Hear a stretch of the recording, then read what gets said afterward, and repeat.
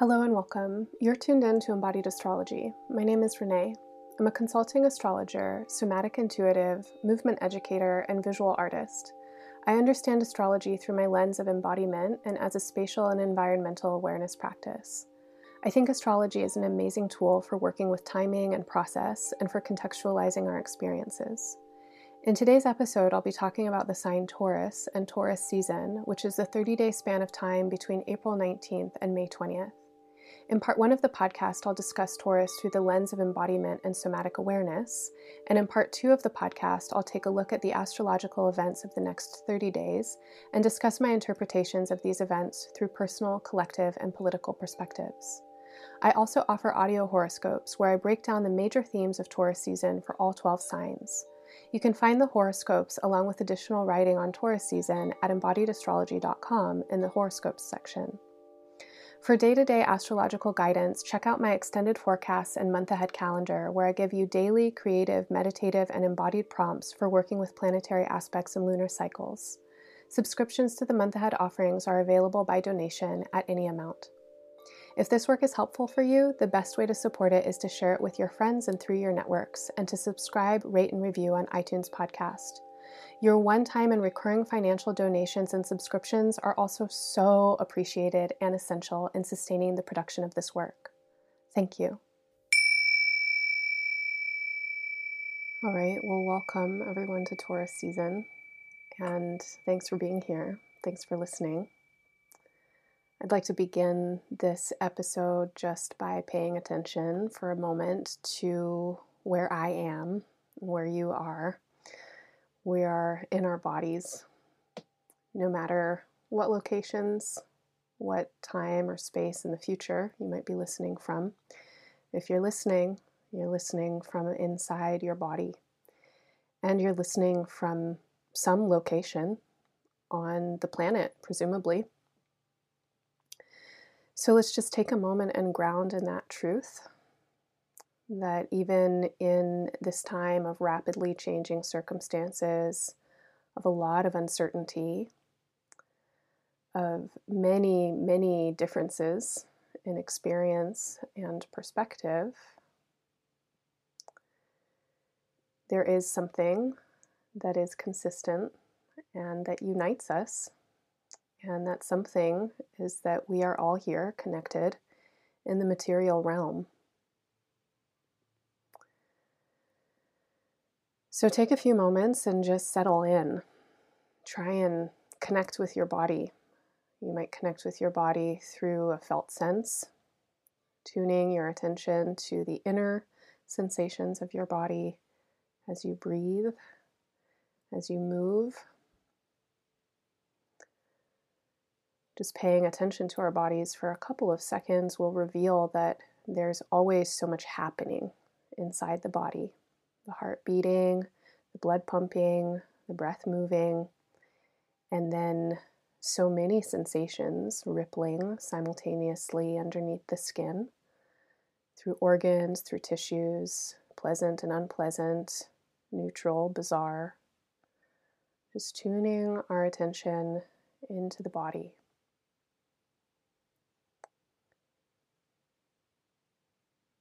And then taking a moment and attuning our attention to the space. Where are you right now? Where are you listening from? What are the objects and the materials around you? Are you inside? Are you outside? Are you in and in between? What kind of light is this time of day, this season? What kind of sounds outside of my voice are drifting into your ears?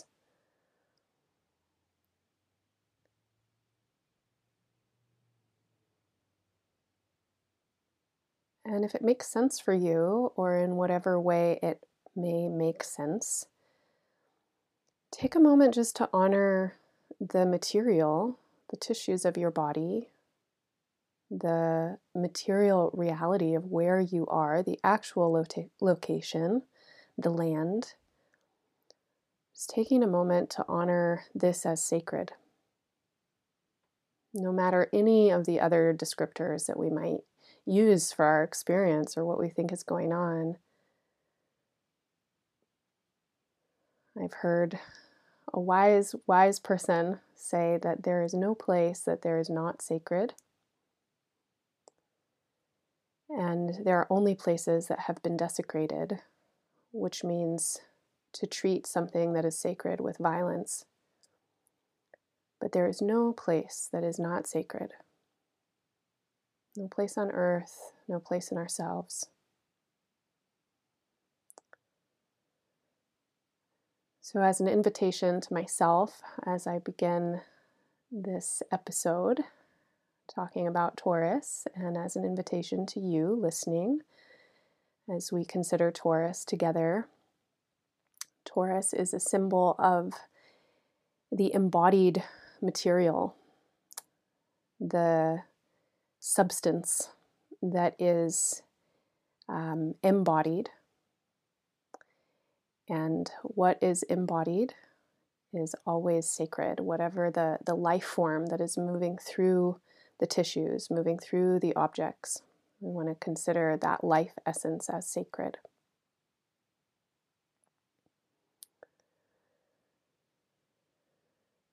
So Taurus is a symbol.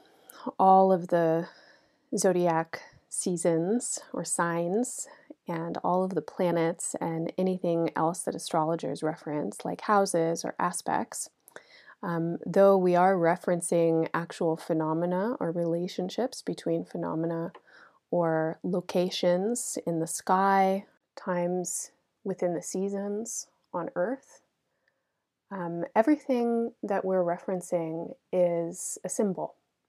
And I think it's important to come back to this understanding of astrology regularly, that we're working with a symbolic language that has been developed and changed, mutated over thousands of years. Astrology exists all over the world, but in different forms. So a lot of different cultures have their own astrologies. And astrology, as far as I understand it, is a means of connecting with the greater whole.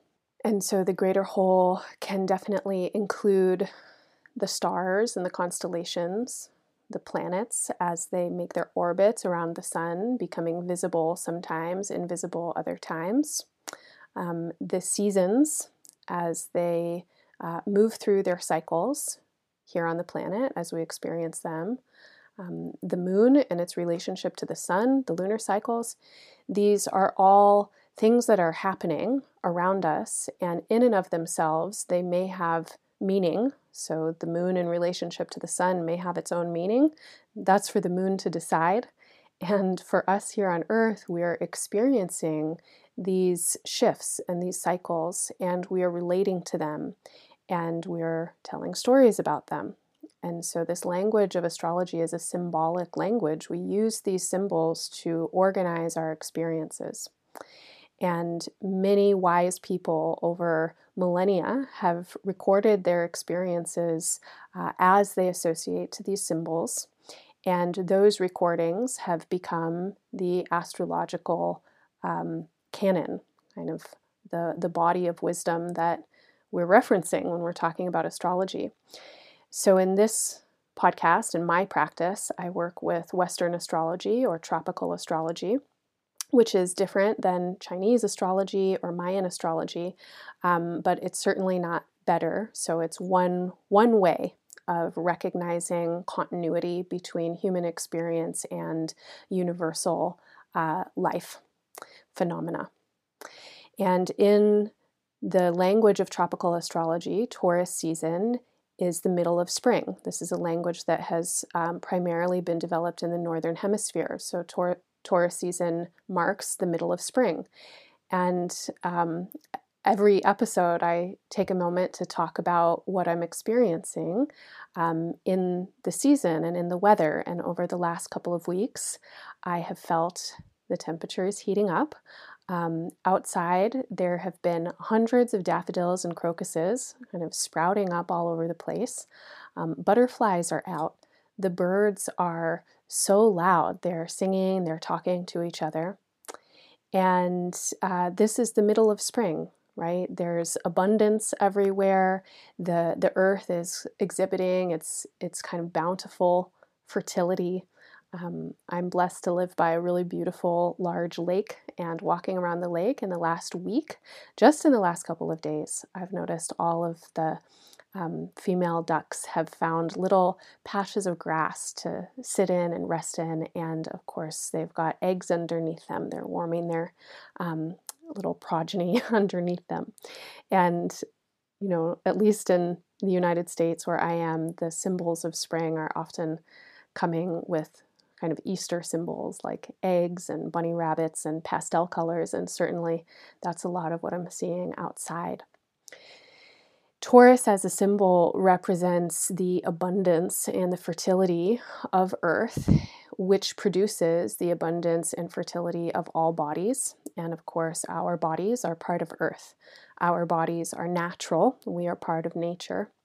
And so the mass and the tissues of our bodies are also associated with Taurus. And Taurus is an idea of how we accumulate our own mass. Taurus comes after the sign Aries, and in last month's podcast, I talked a lot about Aries as a symbol for I-ness, me-ness. I exist, I am. And to exist requires a will and a force of will to continue living, to assert oneself, to be. But that kind of energy can only be sustained in a body. And a body has a lot of needs, right? So the body needs to nourish itself. It needs kind of basic sustenance, and the body needs some kind of shelter, and the body needs some kind of safety in terms of relationship or tribe. Who do we belong to? Will our people protect us? So this experience of being in a body is an experience of necessity, an experience of need. And when I'm feeling into Taurus this year, this is really what I'm feeling. I'm feeling what it means to be alive in a body on Earth, as Earth goes through all of the things that it goes through as a planet, and then as human consciousness goes through all the things that human consciousness is going through as a global community.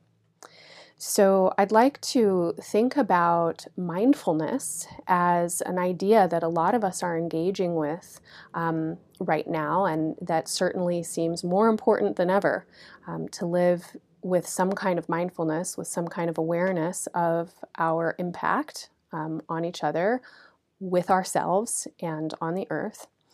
And a lot of people are definitely aware of this and talking about this, but I also think that it's really useful to continue to talk about and define mindfulness actually as a practice or a process of embodiment.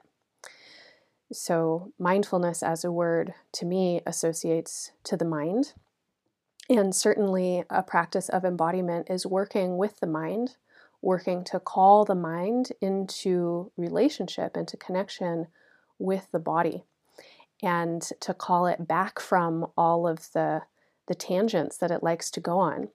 So the mind can very easily forget that it's in a body. I don't know about you, but I feel like I spend most of my time forgetting that I'm in a body, and my job, what I do every single day, is some kind of somatic practice or embodiment practice. I produce embodied astrology. I work with clients on embodiment practices. I have to maintain my own embodiment practice in order to do this work. And still, most of my experience, I feel like I'm somewhere else. I'm in the past, I'm in the future, I'm in a relationship. I'm in some kind of situation that I'm obsessing on or spiraling around or, whatever, focusing with. To really be in a body is not to be in the experience of my mind objectifying my body, describing my body, judging my body, valuing my body, being attracted or repulsed by my body. It is just being with my body. And that as a practice is so simple and so incredibly challenging, I think, to really just be with the body. That simplicity requires so much dedication, so much discernment, so much patience, so much practice. And I think that this is really where Taurus as a symbol is a symbol of embodied wisdom. So when you read about Taurus, you'll read about its speed. Taurus likes to move slow. It is a kind of plodding, consistent energy. It doesn't like to be rushed. It doesn't want to get distracted. It just kind of wants to do its thing. And Taurus as a symbol of the body, I think, describes this process of the body in its natural state as just a being state. And the mind, which I'll talk a lot about next month when we get into Gemini season, does something else. The mind is doing all kinds of other things. And a lot of us experience this split between mind and body.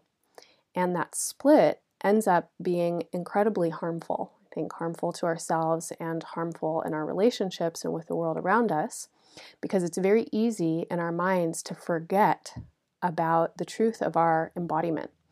And the truth of our embodiment is that the body is in a constant state of change. The body is often uncomfortable. There's often pain in the body.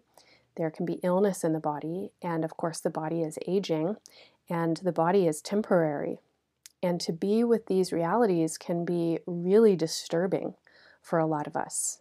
It can feel deeply, deeply sad or scary to feel into the nature of our own discomfort, to feel into the nature of change, and to feel into the inevitability of our own inevitability. Someday we'll cease to exist.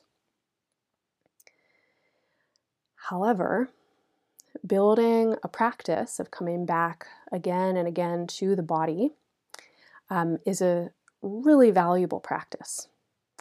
And what happens in this practice is that we learn to track habits, basically habits of the mind and what the mind does with sensation. So when I have a sensation that's pleasurable, like, ooh, I really, like that, then I want more of it. My mind wants to grasp. Often my mind will then move into some kind of strategy around how can I maintain this pleasurable experience? How can this pleasurable experience last forever? Or on the other side of that, oh no, this pleasurable experience is going to end. And then I'm having the pleasurable experience, but I'm already in a state of distress, worrying, knowing that it's going to end, maybe trying to avoid its inevitable ending. Or when my body is in a state of discomfort, my mind can so easily identify with the discomfort, think this is going to last forever. I can get into a real deep groove of hating the discomfort, of criticizing the discomfort, of judging it, of looking for the reasons and the causes of my discomfort, maybe to cast blame somewhere else, feeling like if I can somehow project the reason for my discomfort somewhere else, then maybe it will make the discomfort end. So this thing that my mind does, that I think everybody's mind does with sensation, is to tell stories about the sensation. And that habit is rooted in preference, right? So we have some kind of sensation come in to our bodies. We like it or we don't like it.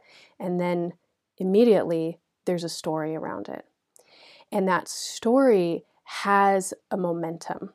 And the momentum of the story is then what causes actions, decisions, reactions, behaviors, relationships. The momentum of those stories has a huge ripple effect out in the world. But learning to just be with the sensations of the body, to not identify with them so quickly, or to at least learn to be discerning enough to kind of watch the sensations as they come in and as they change and as they evolve, starts to develop discernment, right? And so then we can discern with wisdom. We can see the sensations that are arising in our bodies and go, oh, right, okay, here I am experiencing this unpleasant thing. This has happened before. I felt this way. I'm sure it's going to end at some point. So what do I do now while this unpleasant feeling is happening? Well, maybe I have some strategies that I know will help it. Maybe if I make this adjustment, the unpleasantness will go away. Or maybe I can just pause and breathe and know that this too shall pass. And the same thing with pleasantness when it comes in, with what we're really enjoying. When the mind really starts to identify with that pleasantness or with the grasping or the fear of change, then we can watch as the mind does that, and we can start to work with our own awareness of the embodied state so that our minds don't spiral out into all of these other directions, kind of bringing us outside of our bodies, probably eventually leading to decisions, choices, reactions, actions, behaviors that may not actually be aligned with the kinds of choices that we want to be making. So a practice of mindfulness, I think, clarifies the split between the mind, heart, and body as we begin to develop the ability to recognize how the mind can obsess on sensation, and the obsession with sensation can lead us away from the heart's true desire or away from the body's kind of actual truth. And this building of clarity is an intelligence. And the intelligence is really here to bring us into the nature of reality, of what actually is. And what actually is change, constant change. Sometimes things feel good, sometimes things feel bad. They will definitely change. Nothing is going to last forever. So let's take a moment, and again, let's just check in with the body and kind of feel into your body and notice what your body's doing with this information that's been coming in through your ears, filtering in through your mind. What does it do for your body to hear these kinds of words? Underneath the words, can you just be with the body? It's a really intense time right now on our planet. And certainly with this pandemic and all of its repercussions, all of the things that it means for individuals, for societies, for families, economies, futures, there's a lot that's happening right now that is pretty overwhelming. And I think it's very easy right now to leave the body, to want to distract in some way. And definitely over the last month of Aries season, I've really felt the things that the astrology describes, and kind of this intense warrior energy arising in me. My mind has been very active. A lot of sensations coming up that have to do with the fight and flight responses. A lot of triggers, a lot of stresses.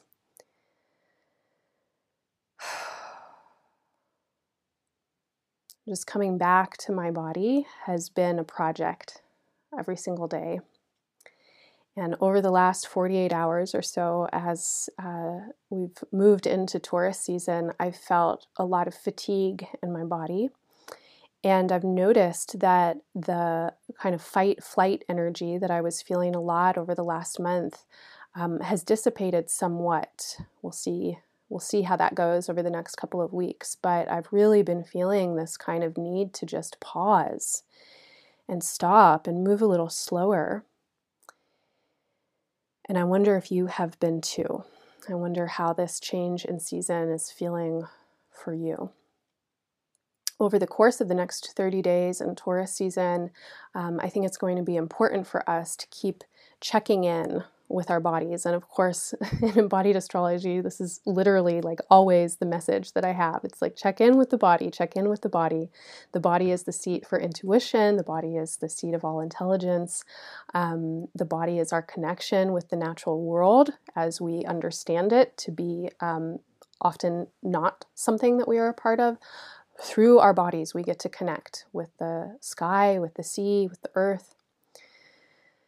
So let's just keep feeling into these homes, these incredibly intelligent organisms, these homes for our spirits that we are so blessed to live in.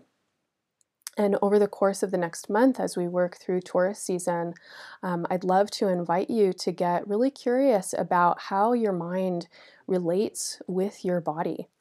And we, at least everybody that I know,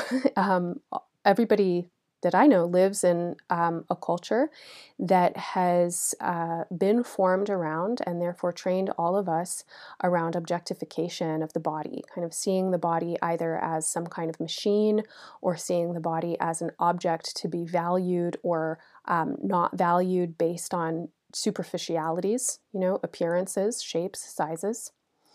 So as you really work with awareness of your body, notice how your mind relates with your body, and especially notice how you work with value in your own body. How do you care for your body? How do you treat this body as something of value? And this is a particularly important question for people who live in bodies that through societal oppressive structuring, or because of other kinds of conditions within the family, or because of the shapes, sizes, colors of their bodies, for whatever reasons, for people who live in bodies that have been labeled with stories that are kind of a devaluing story, I definitely really, in whatever way I can, would love to just hold space for a practice of deeply valuing our bodies. So speaking to the body with love,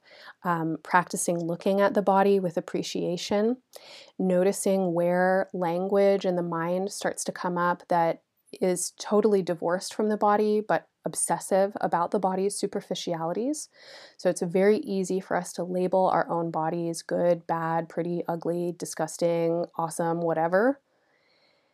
But it's taking us away from the actual fact that everybody's body is ultimately the same. It's a flesh sack, right? This skin suit full of blood and tissues and bones and hearts that beat and organs that function and muscles that move the bones around.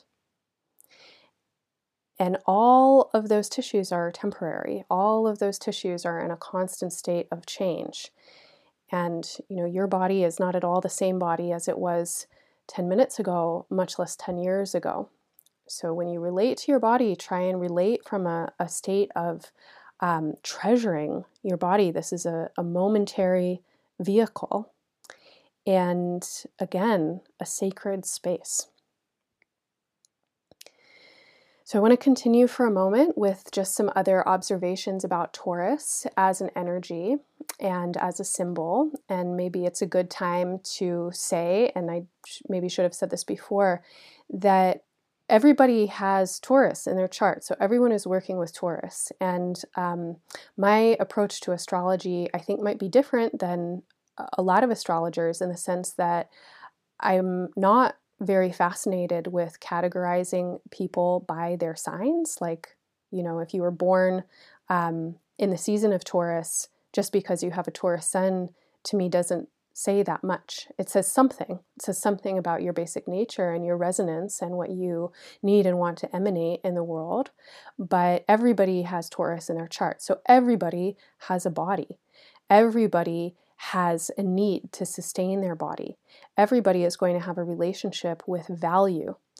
And how we relate with this energy can be described within the chart, but it's not specific to 1/12 of the population. So 12 signs on their own is not adequate to explain all of our experience. And we all want to include all of these energies in our own personal understanding. So as I'm talking about Taurus, please just consider that this is not about anyone who identifies as a Taurus. It's about all of us in relationship. So first, Taurus is a symbol of mass, right? Of the body, and the body includes the earth. So we have anything that has accumulated mass, anything that has built a body and that has come into form. We understand that form is temporary, and even if the temporariness is thousands or hundreds of thousands of years, like a mountain, there's still a coming into being, a full manifestation, and then a process of transformation. And in this way, Taurus is represented through the fertile, changing qualities of the earth itself. And so if we want to think about the earth as its own body, let's think about the molten core of the earth, kind of this hot, fluid, fiery earth that's always changing. It's kind of moving around, rippling on the inside. And that warmth, fluid earth is pushing into the outer surface. So there's the warmth of the earth itself that is part of what creates the life on this planet. And then there's the fertility of the soil. So the soil is a collection of what has lived and died before. And this speaks to the relationship between Taurus and its opposite sign, Scorpio, where Taurus is a symbol of life in its full manifestation and expression. Scorpio is a symbol of death and the process of decomposition of bodies. Life eats life, right? Death creates life. Life creates death. They're part of a cycle. So the richness of the soil might be seen as the kind of byproduct or the accumulated residue of death, which then becomes the fertility of life. And if we think about the kind of molten core at the center of the earth, we might think of this potentiality in the earth to absorb everything that has died, everything that is broken down, including at some point all of the structures of human civilization as they've grown and become. They are also temporary, and at some point the earth will transform and absorb everything that's on its surface. The earth is such an amazingly creative, ingenious kind of body, constantly changing, constantly transforming. So with this association of the fertile, creative, changing earth and the fertile, creative, changing body, we also have specific associations through Taurus to certain kinds of people, blacksmiths, craftspeople, gardeners, jewelers, people who work with raw substances and rough materials and turn them into treasures. So if you've heard about Taurus, or maybe if you know Taurus people, a lot of Taurus people really love to work with their hands in some way. They might love to cook, they might love to garden, they might love to do something that is transformation of substance, creating of beauty. Taurus as a zodiac sign is associated with the planetary energy of Venus. Venus is considered to be its ruler. And Venus in relationship to Taurus is the expression of beauty and the transformation of Earth's materials into riches. So this idea of, all wealth comes from the earth. The earth itself is such an abundant, fertile, rich space. And we work with this wealth. So then all wealth is created through labor.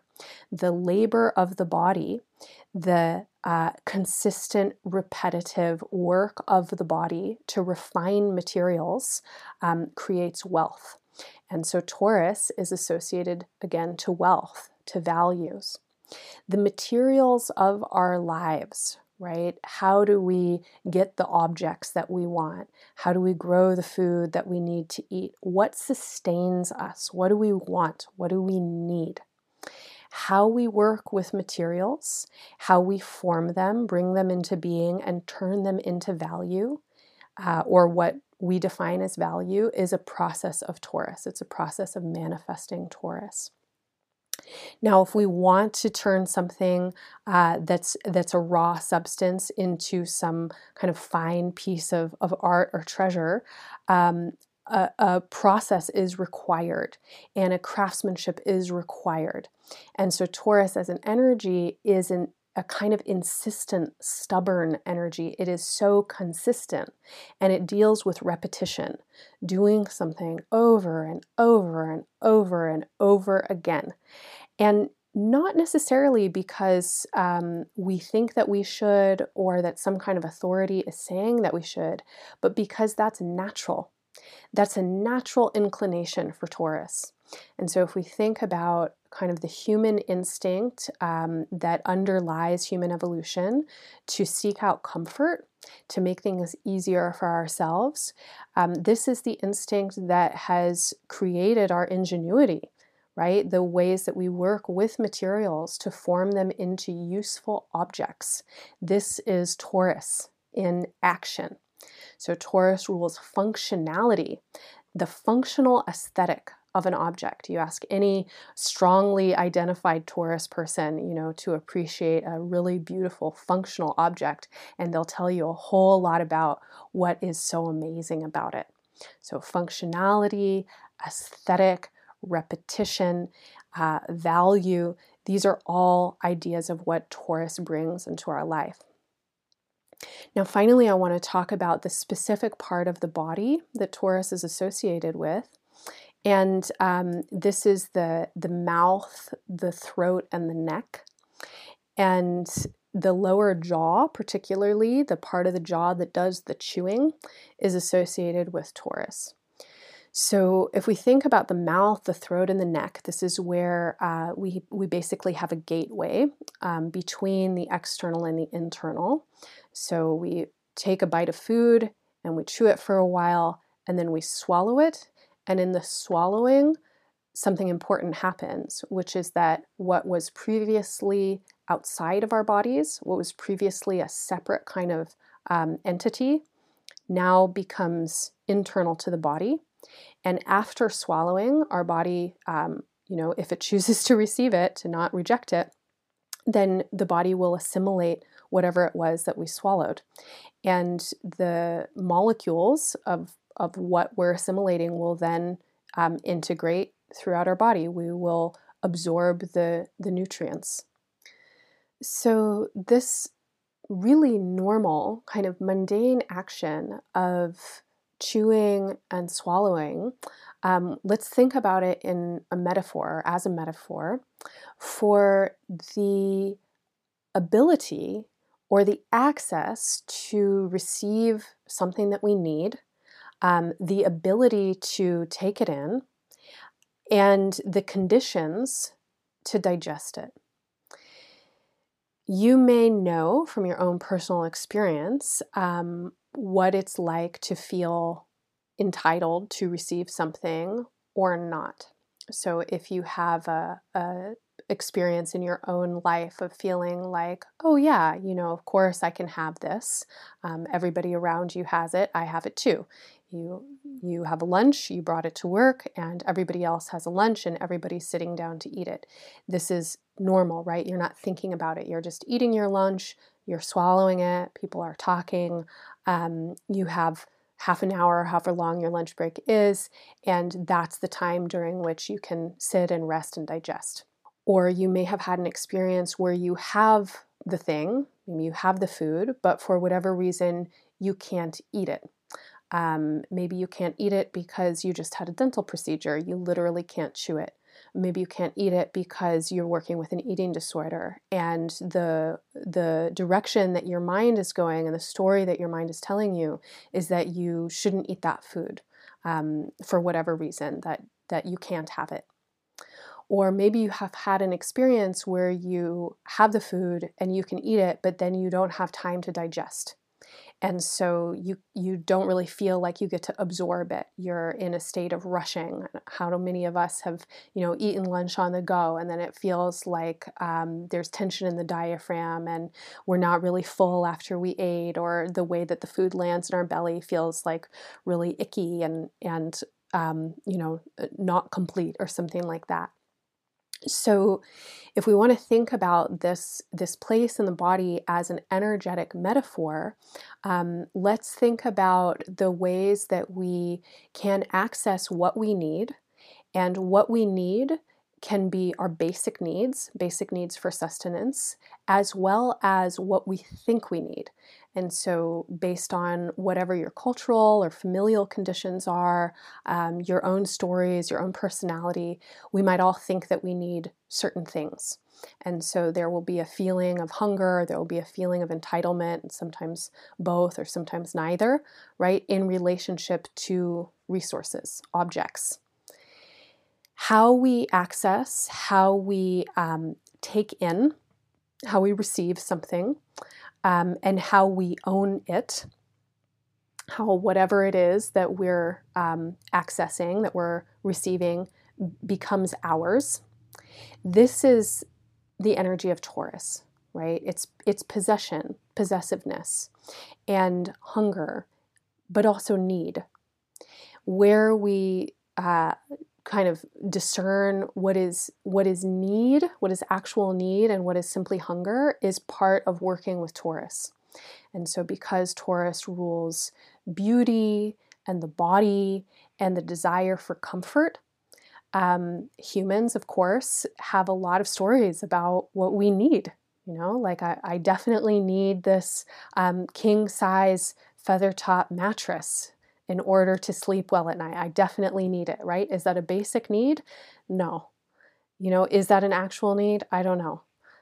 But it's up to each one of us to discern that. And so how we locate our needs, how we receive them into our bodies, how we access them, and then how we absorb them has a lot to do with Taurus, with this energy of Taurus. Now, all of those ideas are definitely wrapped up in our self-worth, our self-esteem. And so Taurus and its correspondences through the planet Venus, or the second house, if you're working with planets and houses, has a lot to do with the idea of self-worth, of self-esteem. Am I worthy enough to accumulate wealth? Am I worthy enough to eat this food? What kind of good do I need to be in order to attract what I want and need into my life? And for a lot of us, self-worth and values really tied up with one another. So there's no hard and fast rule, right? Like people experience this in a lot of different ways, but a low self-esteem or lack of self-worth for one person might result in an experience of lack of resources, right? And scarcity. So a feeling like I'm not good enough, I can't get the things that I want, no one will give me the things that I want, I don't believe in myself enough to go for the things that I want. And for another person, it will result in opulence, in a kind of hedonism. So a feeling of insecurity or a lack of self-worth might lead someone to overcompensate through accumulating wealth, through accumulating stuff. So how we work with self-worth is kind of individual and diverse, and a lot of other elements in the chart or in an individual's astrology will talk to that. But this idea of values and the relationship that values have to self-worth is a Taurus kind of theme. And how we receive, again, what we think that we want, if we can, and this is a metaphor, if we can swallow, right? If we can take in or own what it is that we want, has a lot to do with our value structures, our value systems, and our self-worth. Now, this place in the body, the mouth, throat, neck, is also the gateway for the voice to pass through. And in esoteric anatomy, Taurus is associated to the fifth chakra, or the vocal center. And a lot of people, or you might read this in holy texts, right? It's like voice is the beginning, and then there was the word, right? And then manifestation came forth. So when we speak something, then it becomes real. We have to be able to articulate or to utter what we want in order to get it. We have to be able to say to ourselves, I want that, in order to go for it. And we have to be able to ask for something if it's in someone else's ownership. If you want a raise, if you want your boss to give you a raise at work, you've got to believe that you're worth that raise, and then you have to have the ability to open your mouth and ask for it. And being able to articulate, to vocalize what it is that we want and need, of course, is extremely fraught for a lot of people. And the tension that we might feel in articulating our wants and needs has a lot to do with self-esteem, and also a lot to do with our value system. What I should want is maybe not, or what I think I should want, according to what my parents told me or the religion that I was raised in, might not at all correspond with the truth of what my body wants. And then I'll get into a total mess when I'm trying to ask for what I want or ask for what I need. So as we think about Taurus this month and over the next 30 days, again, I'd love to invite you to come into relationship with your body as a sacred space. And I'd also love to invite you to come into relationship with consumption and vocalization as activities and concepts. So what do you consume? This doesn't just mean food, and it totally means food. What do you think you need? What are the objects or the resources that you're hungry for? What are you trying to get? What are you attracting into your life? What are your value systems? Do you think that it's necessary to have a second car? Is that going to make you valuable in the eyes of, that date that you want to get? Or are your value systems somewhere else? Where do you think that your worth materially manifests, and how do you access it? All right, so this is the end of part 1, and before I take just a little pause, let's pause for a second and once again just kind of check in with the body. And I'd love to invite you to bring your attention now to your mouth, to your lips, to the area around your lips, to the inside of your mouth, your gums, your teeth, your tongue, the lower jaw. Notice if there's tension in the tongue and the lower jaw. This is an area of the body that is really tight for a lot of people, and especially in times of stress, and especially stress related to scarcity. There can be a ton of residual tension in this part of the body. And so if you notice that it's there, maybe explore what it's like to relax the hinge of the jaw as much as you can, or to let the root of the tongue widen and relax. You might feel into the spaces where you feel the tongue connecting to the kind of corners of the lower palate. And in the places where you feel the tongue connecting, try and relax those muscles. Relax the lower palate, the space behind the lower teeth and below the tongue. And just notice how that feels. And notice what happens through the throat and down into the belly and into the guts. So as you relax your tongue, notice if there's any kind of corresponding process of relaxation through the digestive chain.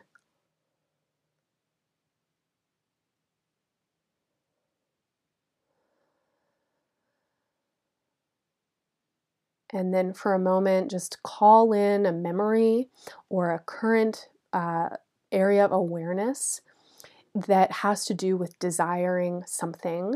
For now, not a person, but specifically an object. It could be food, it could be clothing, it could be something else. When you've seen something, you don't own it yet, and you want it. You want to have it. Just notice if you can track any sensation that arises with that awareness. And notice if that awareness creates any kind of stress in the hinge of the jaw or the root of the tongue. I'll be working a lot with this embodied awareness and offering some really deep and really powerful practices to bring integration and release into the jaw and the tongue at the Taurus new moon lunar attunement ritual, and that is April 22nd, starting at 7 p.m. Central Time. If you'd like to join for the live event, and otherwise the recording will be available for the 2 weeks after. I'm really excited for that ritual to work so much with a somatic process. And 2 weeks after that, for the full moon ritual on May 7th, I'll be working a lot with the embodied sensation of desire, hunger, and wanting, and agency and power to get what we want, to want what we have. So I hope that you can join me for those events. Again, if you can't make the live events, the recordings are available for 2 weeks after. And 100% of the proceeds are being given to communities hardest hit by COVID-19. This month, both event proceeds will be given to Seeding Sovereignty's Indigenous Impact Initiative, which is raising money for Indigenous people in the southwest area of the United States and New Mexico, particularly Navajo Nation or the Dene people and the Hopi people, who have been really disproportionately affected by COVID-19, of course, due to ongoing systemic oppression and a pretty fucked up history around their land and ability to maintain, traditional ways of being, etc., within the history of the United States and settler colonialism. That's another story for another time, but there is more information on my website, so please check it out.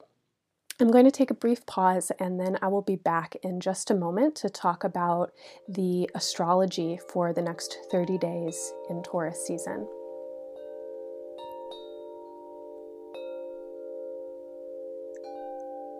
Hey everyone, thanks so much for listening to Embodied Astrology. I hope you're enjoying the episode so far.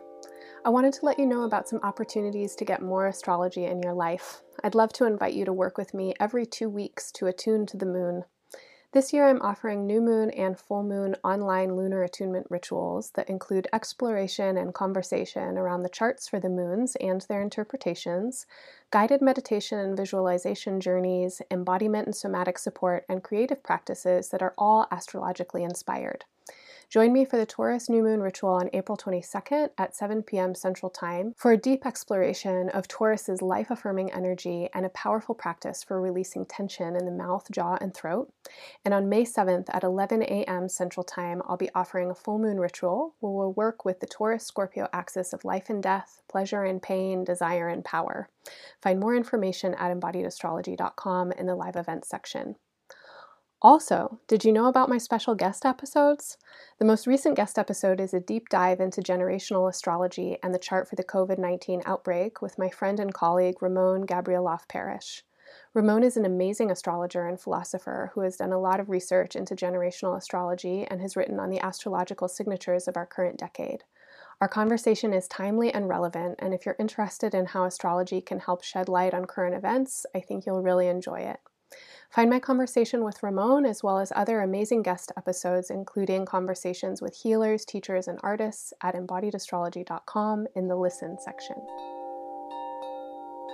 All right, so in part 1, I talked about a number of the associations for Taurus: needs, hungers, resources, property, earth, land, wealth, the idea of ownership, being able to have, being able to access what we want and what we need.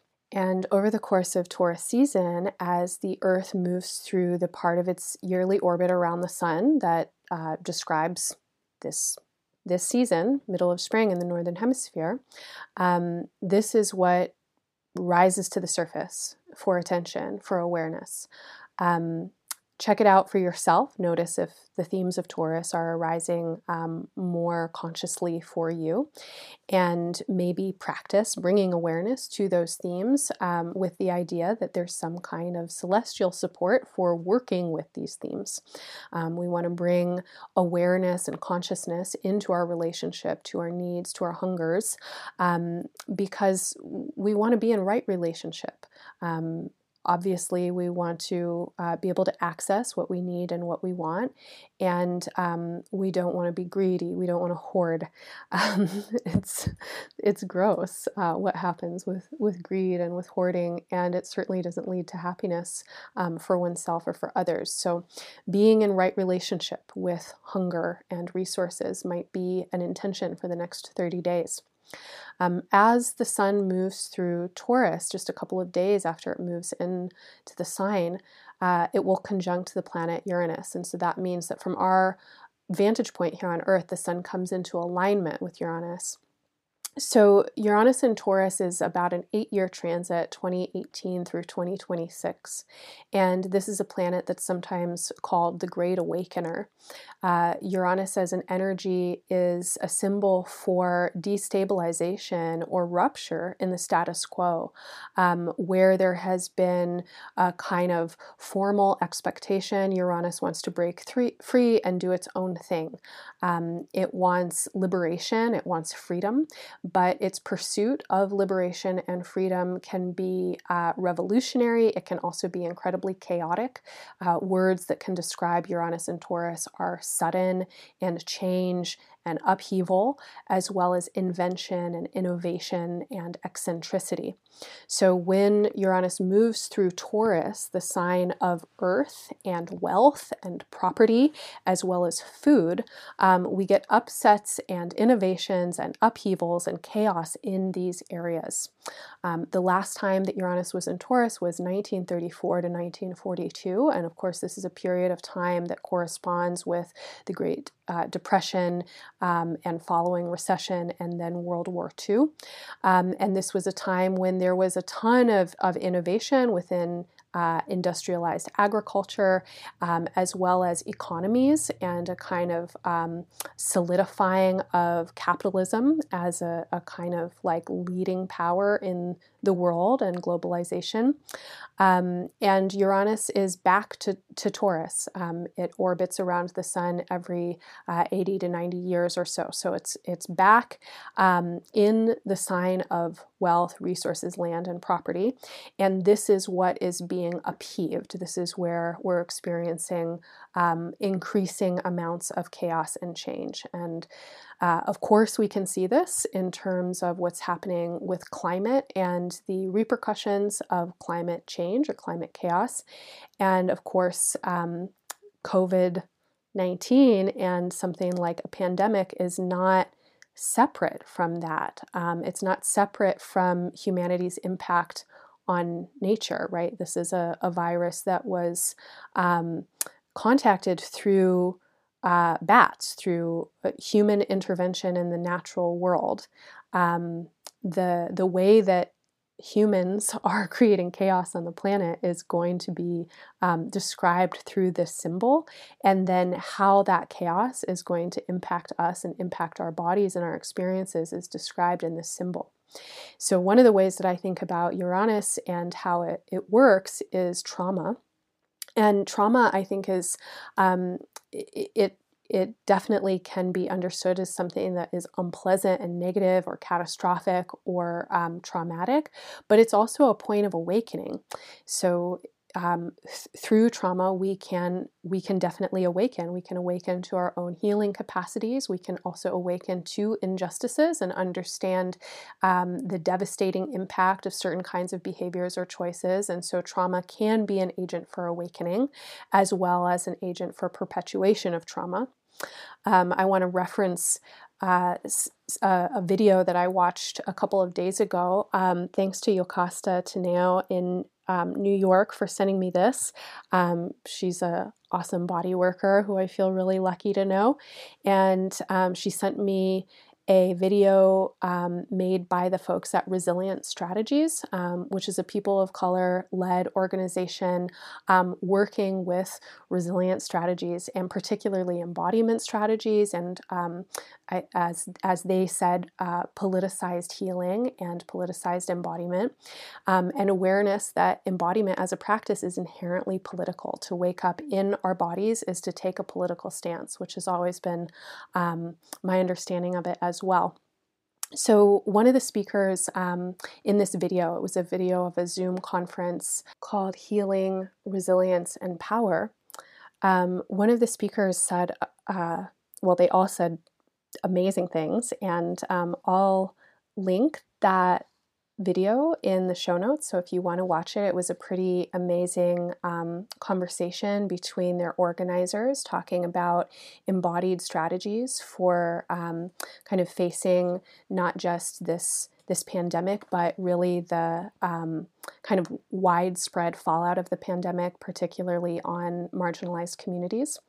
So I'll share that link in the show notes. And the speakers were excellent. They were all just so informed and generous with their knowledge. And one of them said two things that I just really appreciated them vocalizing. So the first thing that they said is trauma is inherent to life, which I felt like was an important thing to recognize, is that we all go through trauma all of the time. Growing up can be a really traumatic experience, and as we work with trauma, we also again work with our own capacity for awakening and for awareness. And trauma is basically, it's a response that doesn't get to sequence. So it's a response to some kind of threat that doesn't get to sequence out, or it's an overwhelming of the body or the individual's capacity to respond to an event that's happening. And so when we experience some kind of overwhelm or our own inability to control what's happening around us or to affect an outcome, that can be traumatic. And that's happening all of the time in our lives. There are traumatic events, in the natural world. We lose people. We have situations that are really terrifying, that are totally out of our control. And I think that there's a lot of wisdom that can come from trauma, as I've said now a few times, in terms of our own awakening and our ability to cultivate our own capacities for healing. But the other thing that this person said is that oppression is how society organizes itself to control the distribution of trauma. And I really appreciated that. I had never heard it articulated like that. So I'll say it again.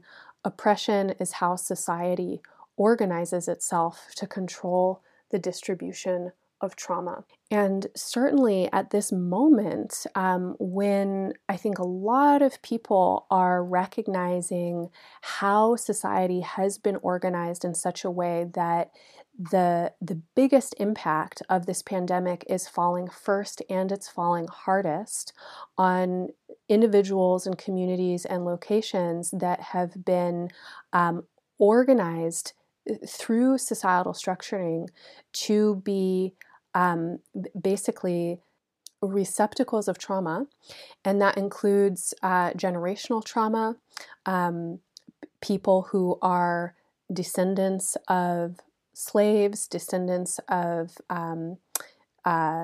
histories and lineages of land theft.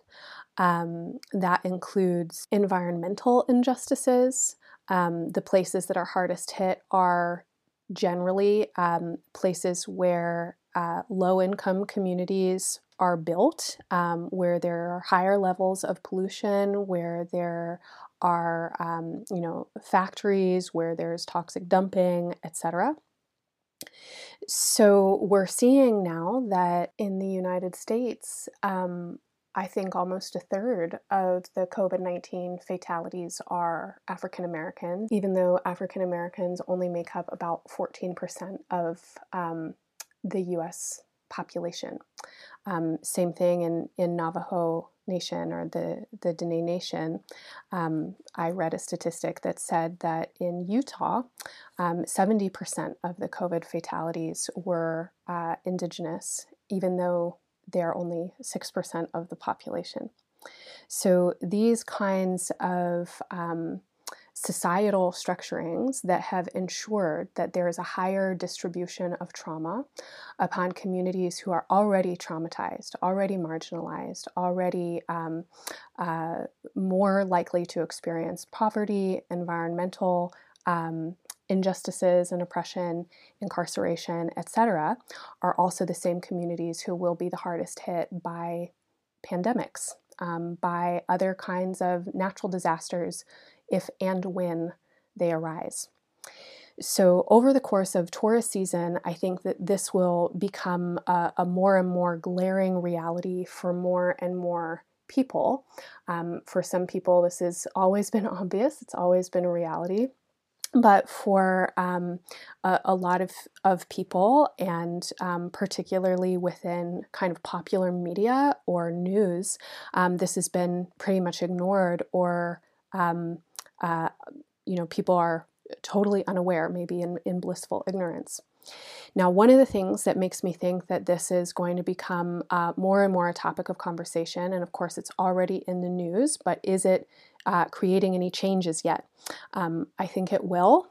As the sun moves into its conjunction with Uranus, what's getting highlighted is a growing square between Saturn in Aquarius and Uranus in Taurus. In last month's episode, I talked about Saturn's entry into Aquarius and talked a little bit about Saturn in Aquarius this year in 2020 as being a preview of the upcoming cycle of Saturn and Jupiter in Aquarius that really begins in 2021. So if you want more information, listen back to that episode. But as a quick recap, I'll say that Saturn has entered into Aquarius in the last couple of weeks. It is about to turn retrograde. I'll be talking about retrogrades in just a minute. And Saturn will be re-entering Capricorn in a couple of months. And throughout the summer, Saturn will be revisiting Lake Capricorn. And then in December of this year, Saturn will re-enter Aquarius with Jupiter. They'll both be entering Aquarius at the same time, and they will form a conjunction at the first degree of Aquarius. And this conjunction is pretty special when it comes to astrological cycles. This is a conjunction that only happens once every 20 years, Saturn and Jupiter coming together. But the fact that they're coming into conjunction in Aquarius, which is an air sign, is exceptional, since for the last 200 years they've been coming together in earth signs, in the earth triplicity. And the name of this moment when Jupiter and Saturn's conjunctions change elements, and because of their synodic cycles, they meet in signs of the same element for 200 years. So we are in a moment when their meetings are moving into a new element. This is called the Great Mutation. Which is a kind of fascinating idea. And if you're into astrology, which I assume you are since you're listening and you've made it this far, then I definitely recommend that you get on the internet and do some research on the Great Mutation.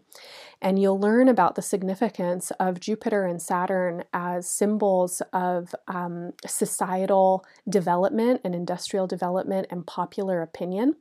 And you'll learn how when these two planets come together, they're emblematic of changing social sentiment and evolving kind of societal preferences.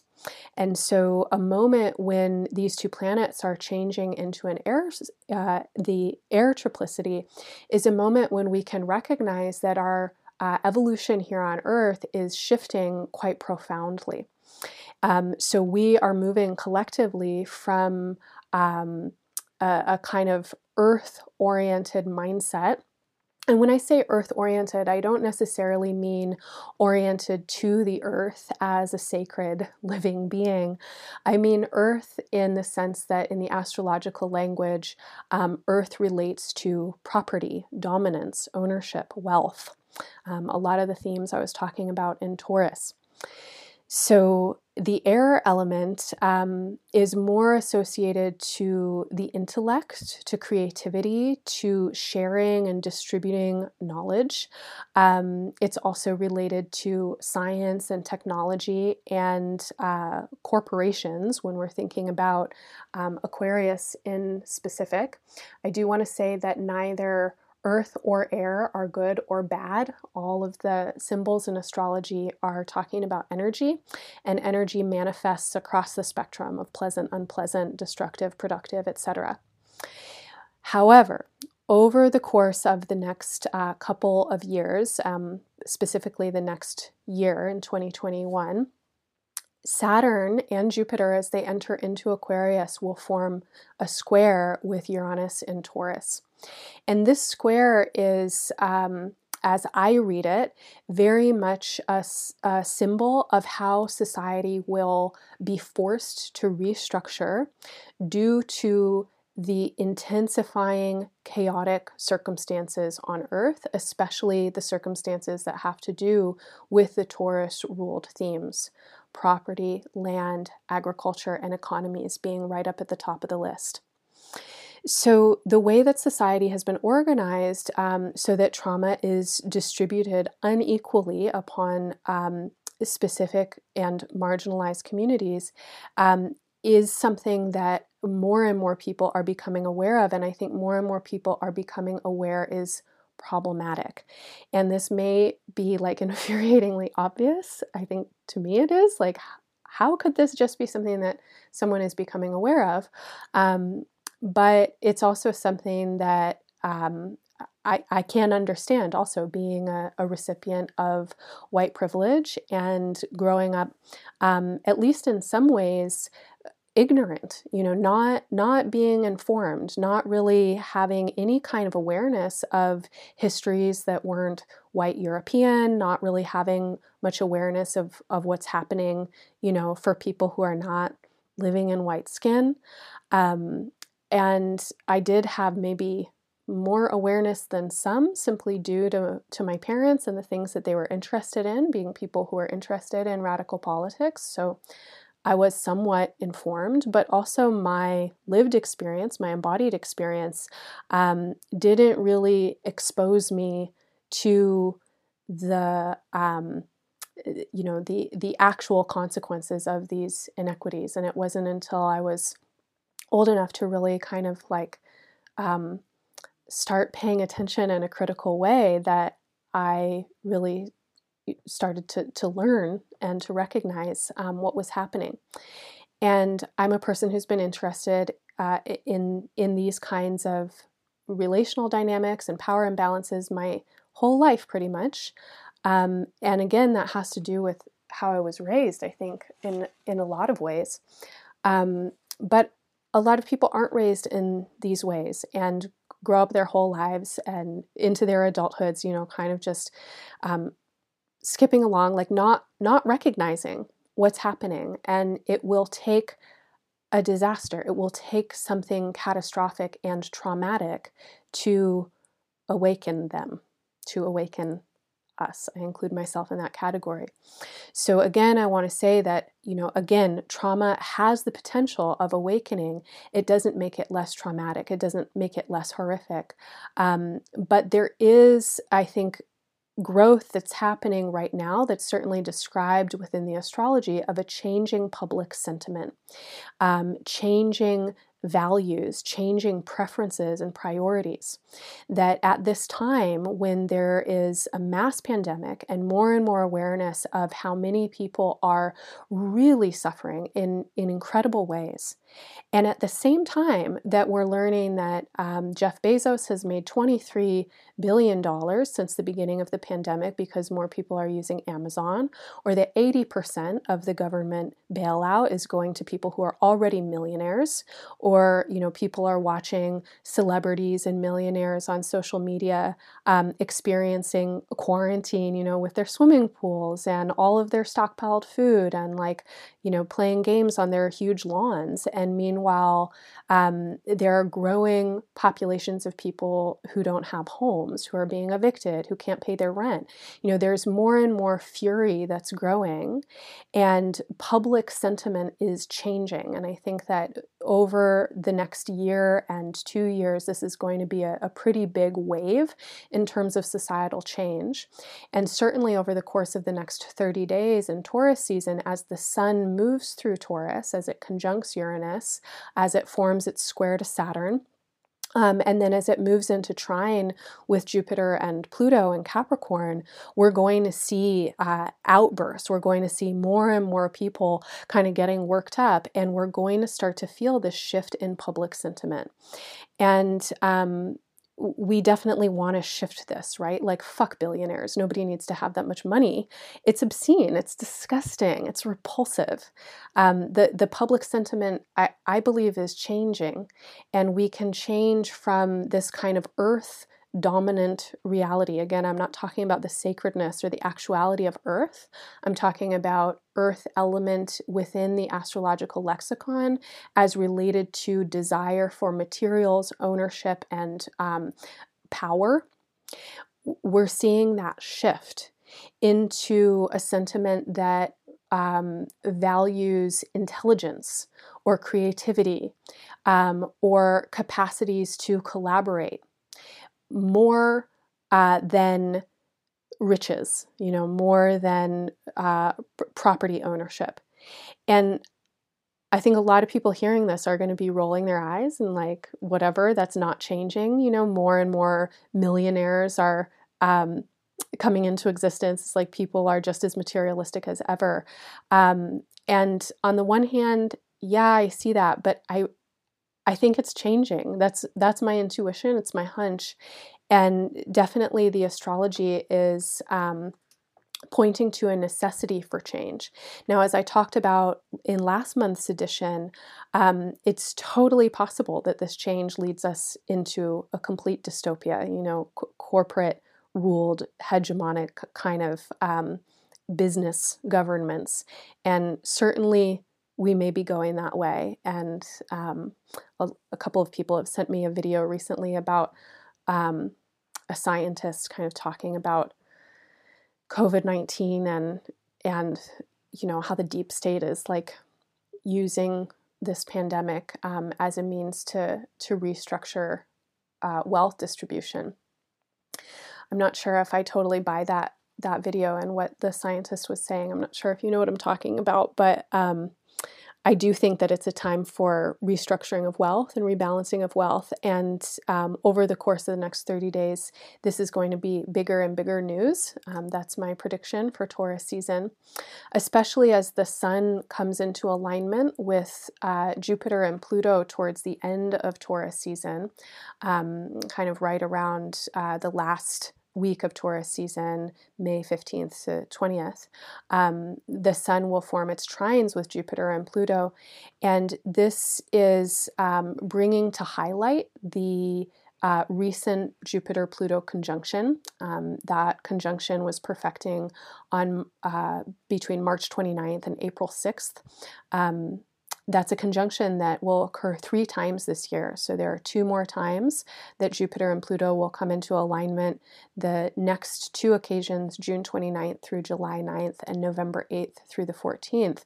And this conjunction is highlighting the periods when I think the death, the causes and the effects of death and the dying process are kind of the most glaring. So between March 29th and April 6th in the United States, that's when I think we were getting like the news of like mass amounts of death and overwhelmed hospitals in New York, the lack of ventilators, etc. And as I kind of look over the astrology and compare what's coming up astrologically with what I'm hearing and reading in the news, and as I kind of learn from articles by epidemiologists talking about the probability of second or third waves of infection, that even if there's a kind of flattening of the curve, or it seems that the virus is receding or something like that, that there will probably be a second wave. That matches for me with what I'm seeing astrologically, especially with this conjunction of Jupiter and Pluto. The second conjunction, June 29th through July 9th, both planets will be retrograde. My feeling is that during the summer we will see a kind of receding, and there may be a feeling of like, okay, moving back to quote unquote normal, people trying to restructure. But as both planets turn direct and then they meet for their second conjunction in November, they're meeting at 22 degrees of Capricorn, and this is the degree point where Saturn and Pluto came together in January. And you might want to listen back to the Capricorn season podcast, Breakdown to Breakthrough, where I talked about that conjunction as basically a symbol of a kind of societal transformational process and a death and rebirth process, specifically for the United States, but also for the industrialized West and for the capitalist industrial system as a whole. So this death process is part of a life process. And if we go back to this idea of Taurus and its symbolism with the fertile earth, the fertile soil, and remember that what dies and breaks down also composts and becomes the fertile soil for new life to grow and root in, then we definitely want to think of this period of time as one that is full of potential, even though the potential will include death, devastation, and trauma. We also want to keep our eye on what the potential is. And keeping our eye on the potential doesn't mean we're going to necessarily survive and thrive, but it does mean that we can push in that direction. And we definitely, for me at least, I think I have to push in that direction if I want to feel like I'm living a meaningful life. So this is the moment that we're in, this moment that astrologers have coined the Great Mutation, which is a shifting of sentiment and a shifting of priority as we move from a kind of maybe not necessarily global, but at least a dominant ideology and preference that material wealth equals value. So bodies are defined by their dollar amount. You know, how much money you have in your bank account directly equals how valuable you are as a human being. This is a totally destructive idea. More and more people are recognizing this, and I think particularly younger generations are recognizing this as they're facing futures of huge amounts of instability and looking at the mess that previous generations have made, and particularly the mess and the inequities of capitalism. I think a lot of younger people are, quite frankly, totally grossed out and ready for something else. And so we'll see over the course of the next years the way that this transformation takes place. But definitely this month, in the next 30 days, I think we're going to start to see a lot of the beginning stages of this transformation. We're already in the beginning stages, but we'll start to see more and more how these events are going to play out and what we can expect. So expectation is maybe not the right word to use, since there are so many planets turning retrograde in Taurus season. We have 4 planets stationing retrograde in the next 30 days. And all of this retrograde energy certainly doesn't allow us to have a very solid expectation of what's going to happen. Retrograde energy is really wobbly. We don't know what the outcome is. We're really in a process of reflection and remaining with things. We have to go backward. We have to go inward. So again, we have 4 planets turning retrograde. Pluto, Saturn, Jupiter, and Venus will all be turning retrograde. Now, Pluto, Saturn, and Jupiter are all retrograde in Capricorn. Saturn will be stationing in Aquarius, but will be moving back into Capricorn by July. So all of these planets working through Capricorn are also working in the Earth realm. Capricorn, like Taurus, is an Earth sign. And while Taurus rules the materiality of a body, Capricorn rules its structure, its containment, and its defenses. And so with Capricorn, we want to think of governmental and military structures, so kind of the inner structures of how a system or a society might function, and also the function of the defenses that act to articulate and enact quote-unquote sovereignty or individuality of force. In Capricorn, we want to think about forces of power and authority. And Pluto is a planet that is a symbol of the death process. So Pluto is associated to the dying, the breaking down, and the composting, this process that then becomes regenerative. So the rebirthing is the other side of a Pluto transit. Pluto is actually moving back to its natal placement for the United States. If we want to think about the United States as an idea that was born with the signing of the Declaration of Independence, that signing occurred when Pluto was at 27 degrees of Capricorn. And starting next spring in February of 2021, Pluto will reach that point again, and so the United States will be experiencing its Pluto return. If you're familiar with a Saturn return is an important period in the cognitive, psychological, and physical growth process of a human being. It's really when a person becomes an adult, around 30 years old, which is significantly later than a lot of societies consider a person an adult.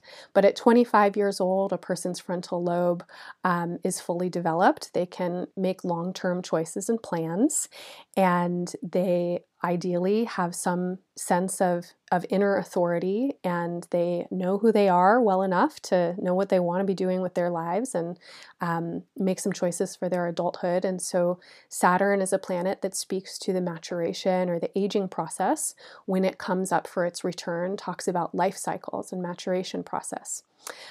Pluto has a much longer orbit around the sun than Saturn. Saturn takes about 30 years to move around the sun. Pluto takes like 260. So none of us are going to experience a Pluto return in our lifetime, but longer living entities like the United States will experience its Pluto return. So the idea of the United States began, back in the 1700s as a formal idea. And it has developed a body, it's developed an identity, and now Pluto is going to be returning to its birthplace. And in the Pluto return, we have an idea that the shadow element of the power of the United States is going to be exposed. And so the shadow element might be what is kept in the shadow. So we have a Declaration of Independence where it says all men are created equal and everybody, has the opportunity to pursue life, liberty, and happiness. But then the actual, facts on the ground are that all men and certainly not all women are created equal. And this is a stain, it's a shadow upon the consciousness of the United States and the consciousness of the people who are here. And that stain is going to result in resentment, in violence, in guilt, dissatisfaction, torment, turmoil, conflict. And it will also result in a fatal flaw in the machine. And that's what we're seeing now. We're seeing a machine breaking down. The machine of this government is breaking down. And the current administration, it's doing a really good job with breaking the machine. Certainly a lot of what the Trump administration has done in terms of gutting a lot of the individual and environmental protections, as well as a lot of the different agencies, is, it's taking apart the machine. Now, it will be put back together at some point. I don't think the United States will cease to exist. The U.S. birth chart, the Declaration of Independence, is a very strong chart, actually. I think that the United States will go on in some form or another, but how it continues, we really don't know. So the United States really has had a kind of shadow force, even as an entity for a long time, which promotes itself as this kind of like, role model and big brother, something like that.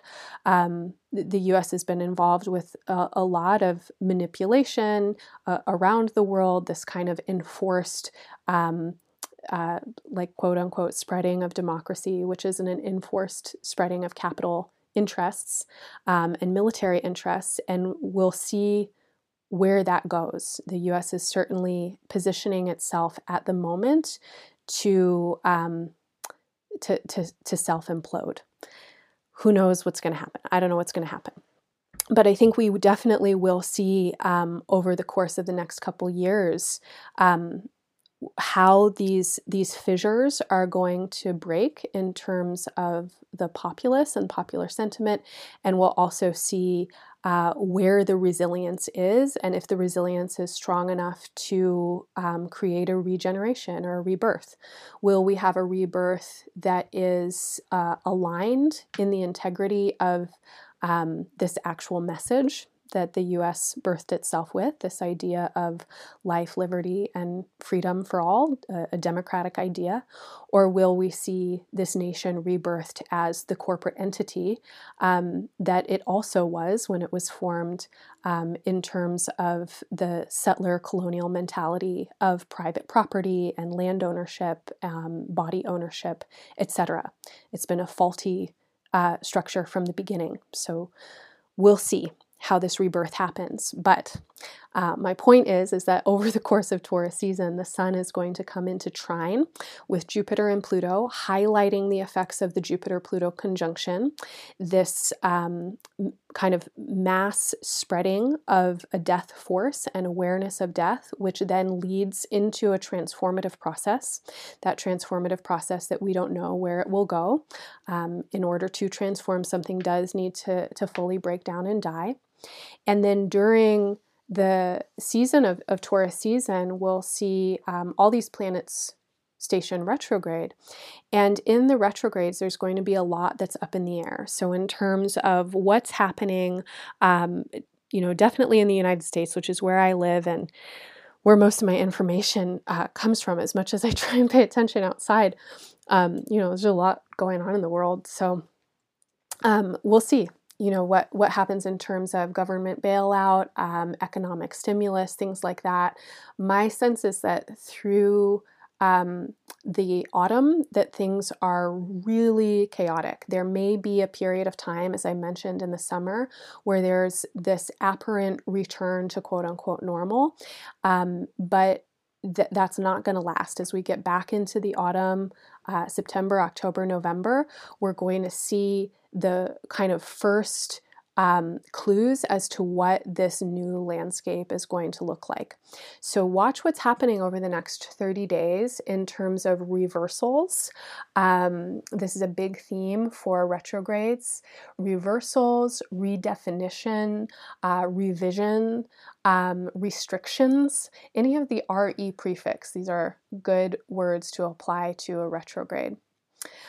During the retrograde on a personal level, we want to think about how we've internalized the destructive elements of Capricorn. So Capricorn as a sign that relates to authority structures and ambition and a kind of like ambition, progress over emotional literacy or over connection, definitely something to pay attention to. And it's something that I've been hearing a lot of people talk about or seeing them write about on social media, where people are recognizing that this enforced kind of shelter at home period is really illuminating patterns of overworking or patterns of stress. And a lot of people are kind of feeling, a desire to return back to work, but a desire for work to be really different. A desire for work to be something that is less kind of like constantly running on this treadmill, trying to achieve, trying to get something that really is a liminal attainment.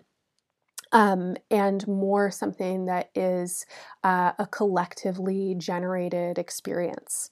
I want to work in a way that's creative, that is bringing me into connection with people in a meaningful way. So I'm hearing this from a lot of people, and I think just this opportunity to pause is giving a lot of people the space and the time to really check in with themselves. So as Pluto turns retrograde, it's a great time to think about how do each of us work to break down and transform these killing effects of capitalist, misogynist patriarchy, right? White supremacist patriarchy. These are mind states that each of us have absorbed, regardless of skin tone, body size, shape, etc. We're all telling ourselves these stories of falsehoods. You know, what our bodies mean in terms of their equation with value and labor. How do we break down these ideas in our own minds? How do we work against this machine through our own lives, through the ways that we empower ourselves, empower our communities, confront what we feel to be unfair or destructive in our city politics and our familial structures, etc. As Saturn turns retrograde, a lot of people are going to be rethinking their work. Saturn is a planet that describes labor and responsibility and work. So with Saturn retrograde over the summer, again, what's going on in the labor market? What's going on with people's jobs? A lot of people are getting laid off. Industries are transforming. Even as the economies reopen and people start to move back towards work, I think that there's going to be a lot of up and down, a lot of folks recognizing that industries need to change, and again, that they might want to be working differently. And so this summer is going to be a big time for everybody, or for a lot of people, to be considering that. And then finally, Jupiter is a symbol of growth, how we recognize our own potentiality, our desires to grow and understand the meanings of our lives. And when Jupiter turns retrograde, that awareness turns inward, and we recognize that growth happens through an internal awareness process. And we want to grow through working with ourselves, through working to transform and restructure. Wherever Capricorn is in your chart is definitely a place to pay attention to. This is the house which its themes are going to be restructured, revised, etc. with these retrogrades.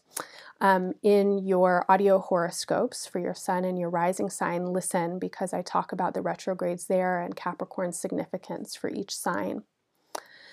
Finally, the last planet that's going to be stationing retrograde in Taurus season is Venus. And Venus will station retrograde on May 12th at 21 degrees of Gemini. And it will travel retrograde until June 25th, where it will station direct at 5 degrees of Gemini.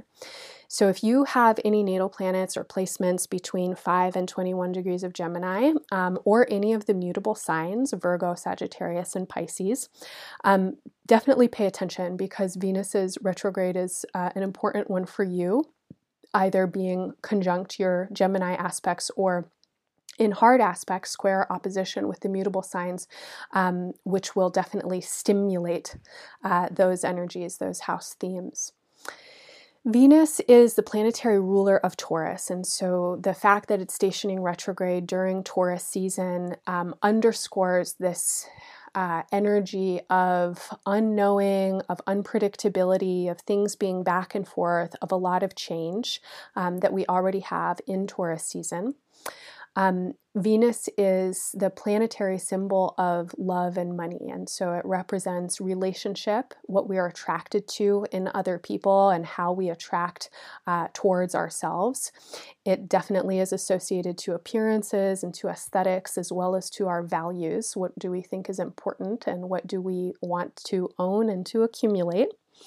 When Venus is in Gemini, it's moving through the sign of the mind. Gemini speaks to the mental activity and the ways that we learn to identify ourselves through making connections, informational connections, specifically around what's normal. So Gemini speaks to the process of socialization. As young people, little babies and little kids, we grow up in whatever communities or environments we do, and whatever it is that we're around, that's the thing that's normal. Those languages, those people, patterns of behavior, etc., that's the thing that's normal. Whatever is normal is integrated as expected, and then what's expected comes into our assumptions, how we think, how we talk, how we communicate with other people. And of course, as we grow and experience our lives, we continue to be socialized, we continue to absorb new pieces of information, to make connections between information, and to learn. And Gemini really speaks to this process of learning, of language, of articulation, etc. So Venus moving through Gemini, on the one hand, could speak to us about the ways that we want to come into relationship with our minds. In soul-centered astrology or esoteric astrology, as written about by Alice Bailey and Alan Okun, Venus is described as the soul-centered ruler of Gemini. And how I understand this is that Mercury is the traditional ruler of Gemini, and a mercurial energy is very mental. That means that it's not necessarily heart-based, it's informational. It can be quite mischievous. And Venus, as the soul-centered ruler of Gemini, teaches us that the mind can be an ally to the heart, and that the true mind is in the heart. So all the way back at the beginning of this podcast, when I was talking about mindfulness and the process of watching what our minds do with sensation, I would say that this could be one way that we really work with Venus and Gemini, is to heal the body-mind split. And this healing of the body-mind split is definitely important when we consider the transits of Saturn through Aquarius and the square to Uranus and Taurus, Aquarius being a sign also very much associated with the nervous system and the pathways of thought, and Taurus again being a sign associated with the body. But the healing of this split is what allows clarity in the heart to come through. So if I'm up in my mind in an experience of discomfort, I might project the cause of my discomfort onto my friend and get pissed off at my friend and, say something mean to them. And then we have a conflict, then we have a rift between us. But if I take the time to really kind of notice what's happening with my discomfort, how I'm responding to it, that I can breathe through it, that it's a sensation that's going to change, I will then also notice the pattern or the desire in my mind to separate or distance myself from my discomfort, and maybe the reactive, very childlike instinct to blame someone else for my discomfort. And if I take the time to really consider, well, what's that going to be like if I blame my friend for this, I'll probably come to the conclusion that that will be even more unpleasant than the unpleasantness that I'm going through. That's going to be another layer of unpleasantness. And this is what I see as the potential for Venus in Gemini, and particularly Venus retrograde in Gemini, is that we can work skillfully with the mind to cultivate wisdom. And so I've heard Buddhist teachers talk about the wise mind or the discerning mind a lot as the ability to recognize when we have habits that lead to suffering. So if I'm reactive in a particular way, and I want to blame my friend for something, get angry at her, then that's going to create a state that then is probably going to be unpleasant for me. The conflict that I'm in with my friend, the state of agitation and the conflict, that's not a very fun place to be. It's not a generative place to be. Upon reflection, I probably don't want to be in that place. So it could require some discipline, some fortitude on my part, working with my discomfort to not blast out and blame her. But the end goal, if I don't do that, will probably lead to less discomfort in the long term. So this cultivation of wisdom, the wise mind, is being able to recognize when we have habits that lead us into places of discomfort or greater suffering, and that we have the freedom to make other choices. So we don't have to perpetuate the same habits and the same choices that lead us into shitty feelings. Like, it doesn't feel good to be in a place of hatred. It doesn't feel good to be in a place of anger or resentment. I would rather work with myself to move through those sensations in a productive, caring, mindful way than to react from those sensations and to make them stronger, to make them worse. I don't want to make more suffering for myself. So Venus, as the soul-centered ruler of Gemini, and Venus is retrograde, can be a space for us to recognize that the mind is an ally. And we can work with the natural tendency of the mind to categorize and compare and separate. So the mind really loves to compare and to categorize, to say, oh, that's you and this is me, or that's black and this is white, or that's wrong and this is right. And the mind is really good at creating categories and using language. And again, one of Gemini's function is language, and language is a function of separation. So with Venus moving through this sign, we can work to connect to our actual values through the mental process, through the linguistic process. We talk to ourselves, we notice what the mind is doing with sensation.